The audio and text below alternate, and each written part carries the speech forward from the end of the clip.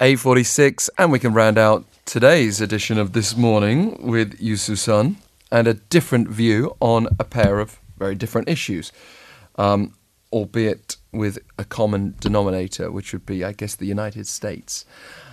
So, Soosun, good morning to you. Morning, Alex.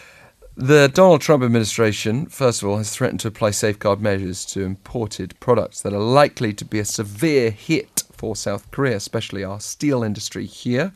Can you give us the details first? Right. The U.S. Department of Commerce has recommended measures, including a tariff of at least 53% for steel imports from 12 countries, including South Korea. So this is the most controversial measure. And a global tariff of at least 24% on all steel imports from all countries. And a quota for all countries equal to 63% of the respective to 17 exports to the U.S. And the U.S. President Donald Trump is required to make a decision on these measures and also aluminum safeguard measures by April 11th. Any tariffs and quotas would be in addition to any duties that are already in place. And Korea is the third largest exporter of steel, just after Canada and Brazil. And so it is likely to take a severe blow if Trump is to go ahead with these measures. And many eyes are on whether the Korean government will either counterattack these safeguards or persuade the Trump administration to do otherwise.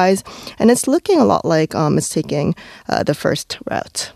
Critics have pointed to the fact Korea was listed among 12 countries receiving the harshest treatment, while many others were not.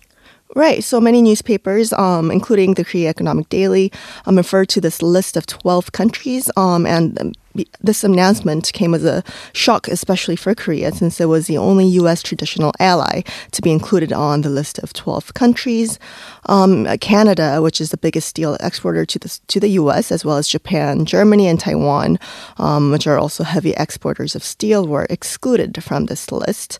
The Department of Commerce did not describe its criteria for the countries on the list, but many countries that have established favorable relations with the U.S. were able to avoid being listed. The newspaper also asked if Korea is being directly targeted. The Korean government deems that these measures are an attack on China. However, the newspaper raised suspicion that Korea is being directly targeted as this follows series of recent measures, such as safeguard measures on washing machines and solar panels that are weighing heavily down in Korea's commerce. Yeah, well, certainly China's not happy either. So China feels probably that it's being attacked. Either we are, I guess the best way of looking at it would be collateral, that we are victims being dragged into this. But even that's not particularly nice because as an ally of the United States, still being hurt. But as you suggest, there are some who feel that it's even worse than that. So what about a conflict simmering between Seoul and Washington? Has the Korea Economic Daily said anything on that? Right. So it put this issue into the larger context of the ongoing conflict between the U.S. and Korea, such as over the THAAD, battery issue, and the North Korean sanctions, a little bit of conflict and disagreements there. And that's kind of why many are believing that America is also trying to take better hold of Korea by giving us a harsher treatment. And this newspaper also criticized the Korean government's response as overlooking the gravity of the issue. And it's only seeming to take into consideration the theoretical and the economic issues, such as and dealing with it in this way, such as taking the issue to the World Trade Organization and paying less attention to the diplomatic and political causes behind this potential threat. What were some interesting contributions elsewhere? So the financial news focus on the fact that the U.S. government, in making these recommendations, referred to the Section 232 of the Trade Expansion Act of 1962, which stipulates that quantities and circumstances of steel and aluminum imports could threaten to impair the national security, and that's why it said it made these recommendations. This section allows the U.S. to restrict imports when a certain product is seen as a threat to its national security. However, it has been criticized as it could be misused as diplomatic retaliation based on normative judgments. And because of this, the U.S. has refrained from using this act. part of the act for previous decades. And so the fact that the Trump administration is using this section highlights the severity of this impending challenge, it said.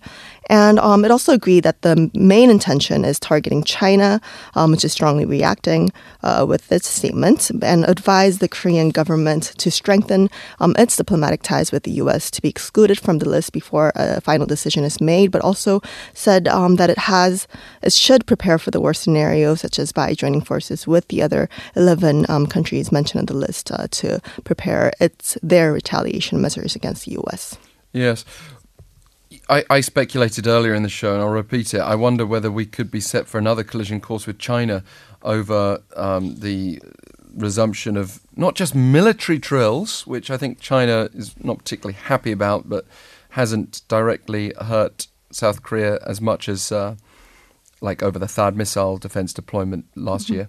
But there's another issue. China has already expressed concerns about these attack drones, which not only could be capable of precision strikes on North Korea, but could also be capable of spying on China. And a dozen of them are set to arrive this March and April. And that, if that's going to be the case, then we need an even closer relationship with Washington and can't be punished economically. Otherwise, it's really going to put further strain on the alliance. But speaking of handling North Korea, we've also got this dilemma for President Moon Jae-in. He's been invited to go to Pyongyang. Kim Yo-jong gave him that invitation from her brother, Kim Jong-un, while visiting South Korea for the opening of the Games. And there's been a whole load of paper talk about that whole issue as well. Right, and Moon Jae-in responded by addressing journalists Saturday at the Games main press center, saying that there has been already advancements in pursuing these inter-Korean talks and their relationships, but he hinted that he would not rush to the matter and cited a proverb comparing the situation as to seeking a scorched rice water from a well, and this means rushing into something without fully understanding the consequences. And he said the two countries should instead accomplish better relations and going forward with the talks by creating the right conditions first, and that the dialogue between the two Koreas will lead to one between the U.S. and North Korea and should eventually lead to denuclearization. So he really stressed that first, setting the conditions first. You've got a couple of papers to compare on this, don't you? Right. So 동아일보 talked about Moon Jae-in, President Moon Jae-in's message here, and said this shows that he is very aware of the importance of the U.S. and North Korea talks and their relations, and finding a solution for denuclearizing the North. And it said he emphasized first establishing the right conditions. And this has three meanings, it said. It's first notifying the North Korean leader, Kim Jong-un, that he needs to change his attitude in order to have this talk. And it's also a caution for the people of South Korea to have a little bit of more patience and assuring the U.S. government that it will work with it and not rush to hold inter-Korea dialogues. It also noted the importance of the U.S.-North Korea talk. It said U.S. Secretary of State Rex Tillerson said it is waiting for the North to say it is prepared for talks, but North has been opposed to it, putting further strains in their relations, and said that in this situation, President Moon Jae-in's diplomacy is all the more important, and suggested that he take this leadership role. So perhaps the jury's out among some of the media outlets. They're sort of gently supportive at the moment of this delicate situation, but the Hankyoreh is usually supportive of Moon Jae-in. It has been so far anyway, as a liberal paper. Has it also had something to say on this issue? Right. It's also kind of positioned itself similarly as 동아일보, interestingly, saying that this message highlights the need to be patient in engaging with the North, and said this is also a message for South Koreans as well as for the North Korean regime and to the American leader, and it said we should be patient, and but it also highlighted that Moon Jae-in and South Korea should take the driver's seat in this Korean Peninsula issue and this delicate issue. And it sort of said like we shouldn't just wait for the right conditions. You can't just wait for that scorched rice to present itself. To use the analogy you started with. Thank you so much for speaking with us today. Thank you, Alex. Good to have you here as always, Yoo Soosun, with our Different Views segment.